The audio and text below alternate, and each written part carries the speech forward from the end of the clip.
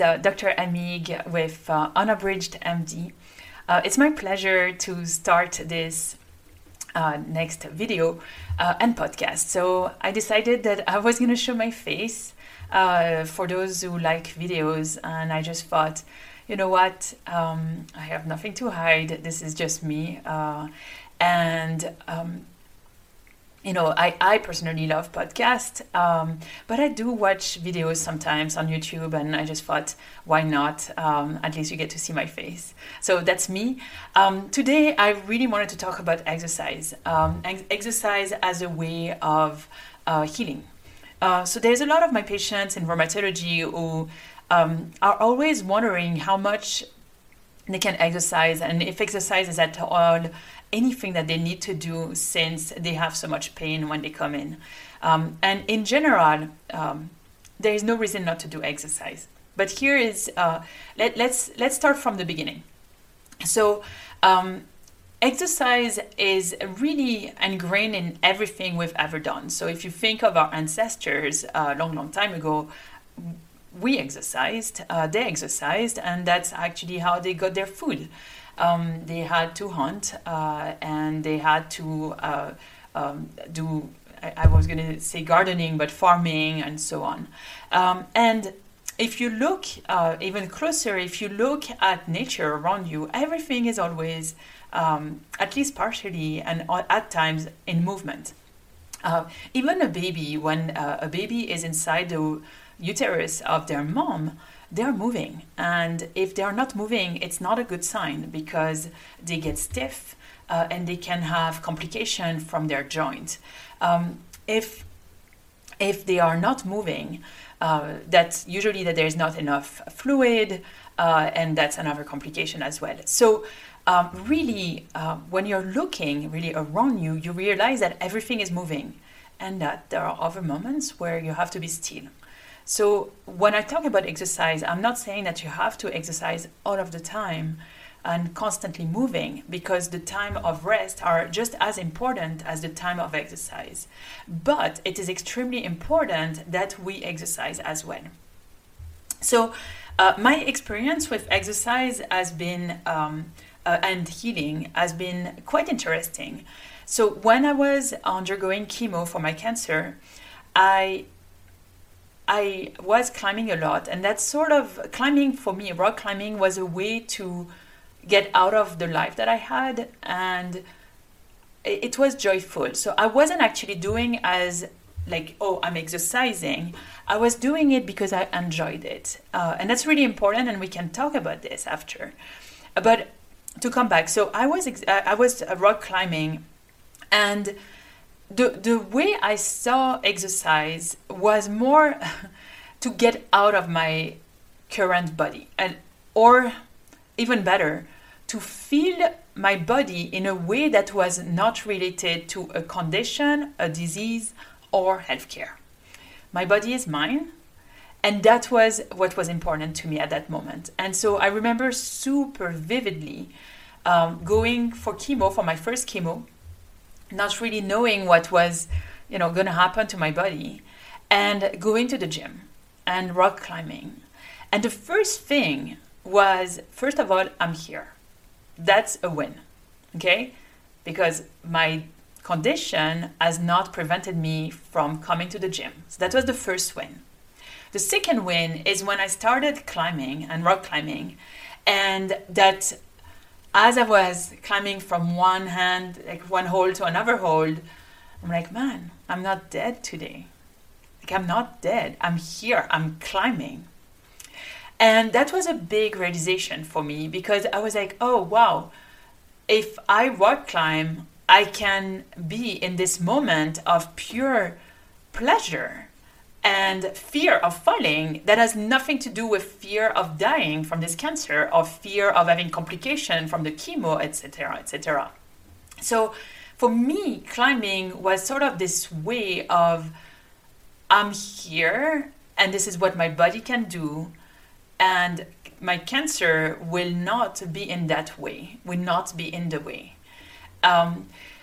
what's really interesting is that I had rock climb when I was pregnant. So I was pregnant with twins, and I was extremely tired and exhausted and nauseous almost all of the time during my pregnancy.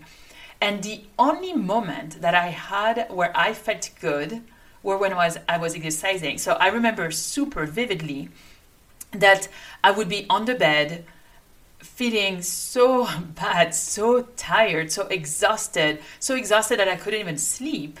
And then I would oblige myself to go climbing or to go to the swimming pool. And the moment I would start exercising, I would feel good. I had no more headache. I had no more fatigue. And so I kept this, and I continue during the chemo. And also, I just wanted to have joy because I really, really enjoyed climbing. And so I had exactly the same experience. Though I was tired from the chemo, going climbing allowed me to not be as tired. And so I kind of had those two moments, those two additional benefits, let's put it that way, of one, I'm climbing and I'm sort of doing just telling the cancer, hey, you haven't gotten me yet, or never. And at the same time, I was having less fatigue because I was climbing and I was exercising. And so I started looking at the studies for this. And it turns out that the fatigue of chemotherapy, you cannot, there's almost nothing that works for that, except exercising. That people who exercise have a tendency to be less fatigued, less tired than people who do not exercise. And the other thing that I thought was super interesting is that the people who exercised had more chances of completing the chemo. Knowing that the chemo with time goes, how to explain this? It's sort of like this additional, like the first chemo is not that bad, the second chemo is not that bad, the third chemo starts being really tiring, the fourth chemo is even more, and then you arrive at the sixth and you're like, oh my gosh, am I ever going to finish this? Yes, you are. And if you're not, you can talk with your doctor, that's really important. But that was a very valid point that I learned, and I was like, wow, exercising can really help patients go all the way through chemo. Does that mean that maybe the people who are exercising have a better, what we call a functional score? Is it possible that they are in better shape? That is absolutely possible. And so it's only recently that I could, sort of say, oh, wow, actually exercising probably does improve the outcome of patients who have cancer. And we can talk after that about rheumatologic condition as well, the ones that I know a lot about.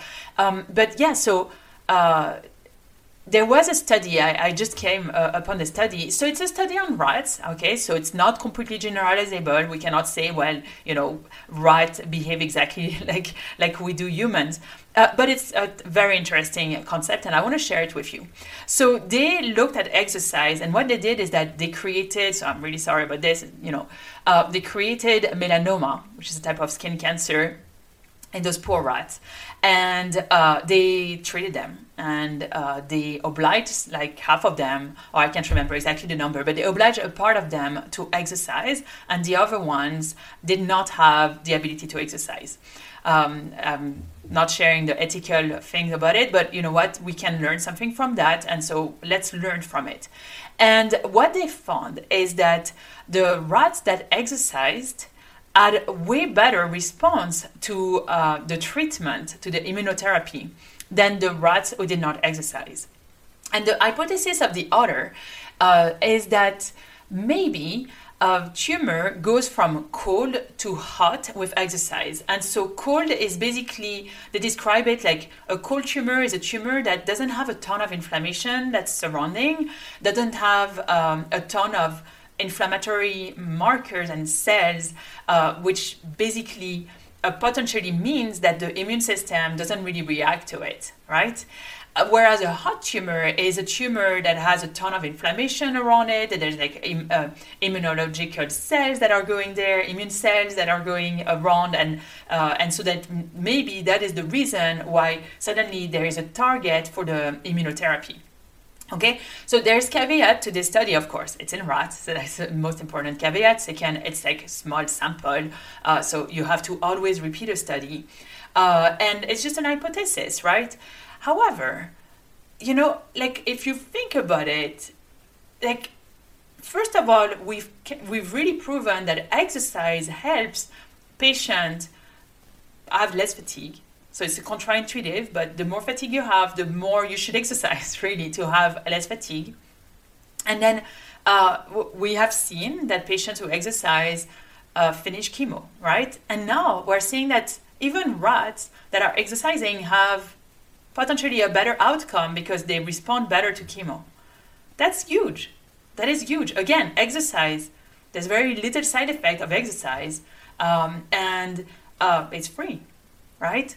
So if I come now to my rheumatology patients and to others, right? We're not talking about creating a boot camp right away. Don't do that. We're talking about exercising, just moving your heart rate.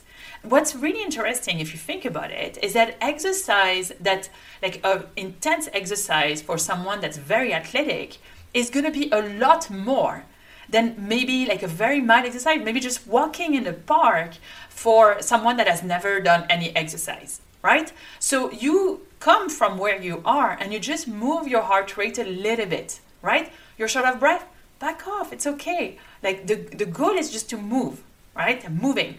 Yoga is wonderful, but you can do a ton of different yoga. There are some yoga, personally, I cannot stand them. I have to stop because I'm so exhausted. And some other yoga where I'm like, okay, well, this is, just stretching. And so that's really where you come as you are and go from it. Try to increase your heart rate. But there is so many benefits to exercise. And so I want you to start thinking about this, right? If you could decrease the fatigue that's in your life, whether or not you have a disease, and if you could help having less fatigue, wouldn't it be worth it trying to exercise and exercise in a very positive way? Again, it does not mean that you suddenly go to the gym. It just means you're moving. And you're moving just a tiny little more than you usually do, okay?